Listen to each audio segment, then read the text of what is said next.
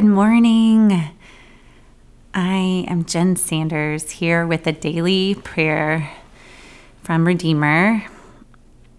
We are walking through days in the season of Advent together, coming in the middle of a darker season as the days get shorter, and we are seeking the light.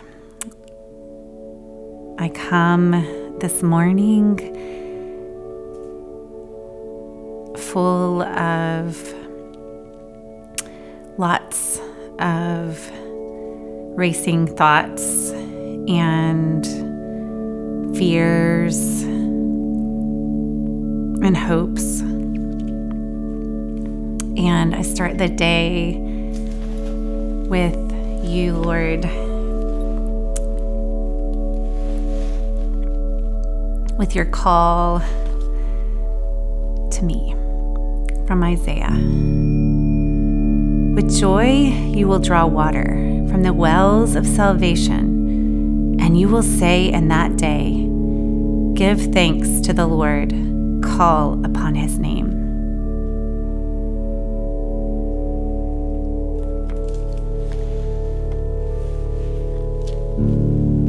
I am so grateful for the words and the Psalms in the songbook of the Bible from folks who lived thousands of years ago, who ached, who were weary, who were troubled, and came to the Lord right in the middle of it.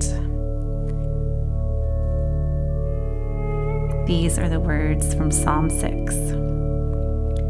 O Lord, rebuke me not in your anger, nor discipline me in your wrath. Be gracious to me, O Lord, for I am languishing. Heal me, O Lord, for my bones are troubled. My soul also is greatly troubled. But you, O Lord, how long? Turn, O Lord, deliver my life. Save me for the sake of your steadfast love. For in death there is no remembrance of you. In Sheol, who will give you praise? I am weary with my moaning. Every night I fled my bed with tears. I drenched my couch with my weeping. My eye wastes away because of grief. It grows weak because of all my foes. Depart from me, all you workers of evil, for the Lord has heard the sound of my weeping. The Lord has heard my plea. The Lord accepts my prayer. All my enemies shall be ashamed and greatly troubled. They shall turn back and be put to shame in a moment.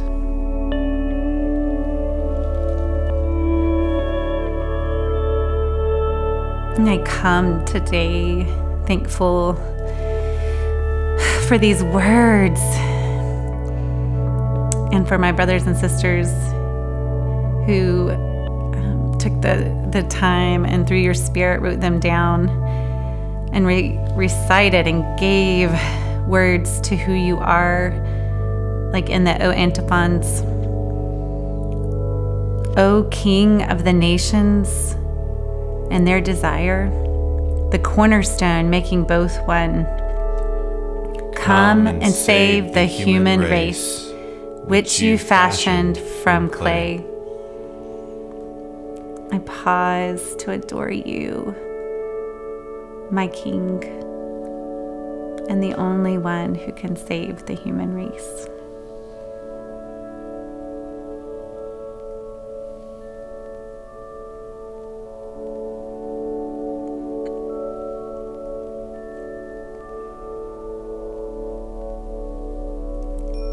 Our lesson from the Old Testament today is in Genesis chapter 4, 1 through 16.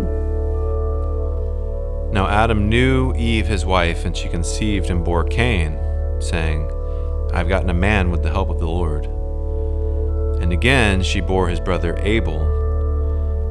Now Abel was a keeper of sheep, and Cain a worker of the ground. In the course of time, Cain brought to the Lord an offering of the fruit of the ground. And Abel also brought of the firstborn of his flock, and of their fat portions. And the Lord had regard for Abel and his offering, but for Cain and his offering he had no regard. So Cain was very angry, and his face fell. The Lord said to Cain, "Why are you angry, and why is your face fallen?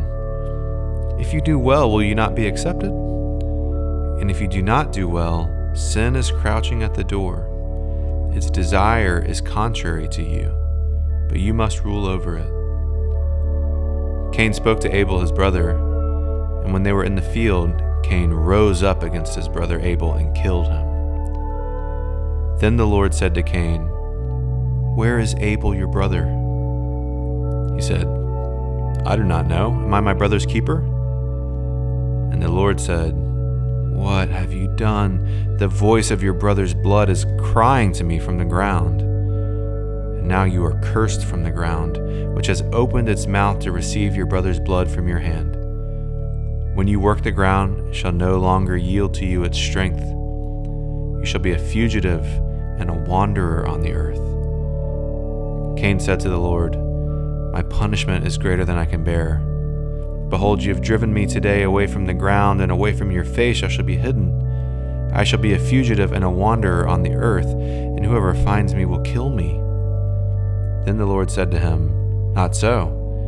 If anyone kills Cain, vengeance shall be taken on him sevenfold." And the Lord put a mark on Cain, lest anyone who found him should attack him. Then Cain went away from the presence of the Lord and settled in the land of Nod, east of Eden. I continue to come to you, Father, reflecting on this passage, as well as reflecting on the words that the mother of Jesus spoke in the middle and in spite of her fear, her confusion, her isolation. She cried out to you, "My soul magnifies the Lord, and my spirit rejoices in God my Savior. For he has looked on the humble estate of his servant. For behold, from now on all generations will call me blessed. For he who is mighty has done great things for me, and holy is his name. And his mercy is for those who fear him from generation to generation. He has shown strength with his arm. He has scattered the proud in the thoughts of their hearts. He has brought down the mighty from their thrones and exalted those of humble estate.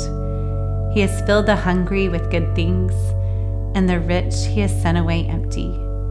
He has helped his servant Israel in remembrance of his mercy, as he spoke to our fathers, to Abraham, and to his offspring forever."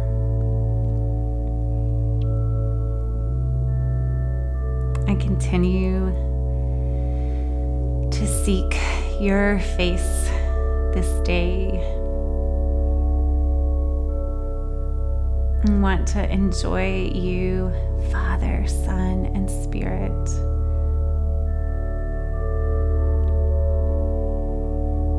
I pray, Lord, for endurance, patience, courage, and power to follow Jesus.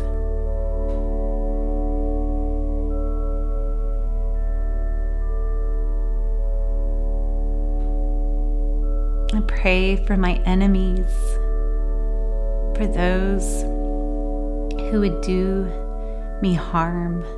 I pray and ask for your mercy and love to abound to them. For I know I was once your enemy, and you showed me great love.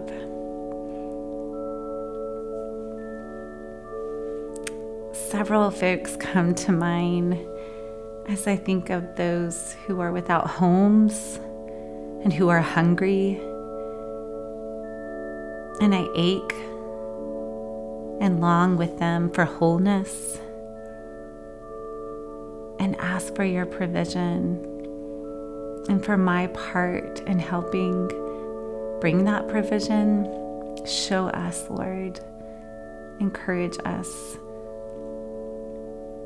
to know that we too have been fed by your grace. We have our homes by your grace. Would we share, Lord, what we have with others?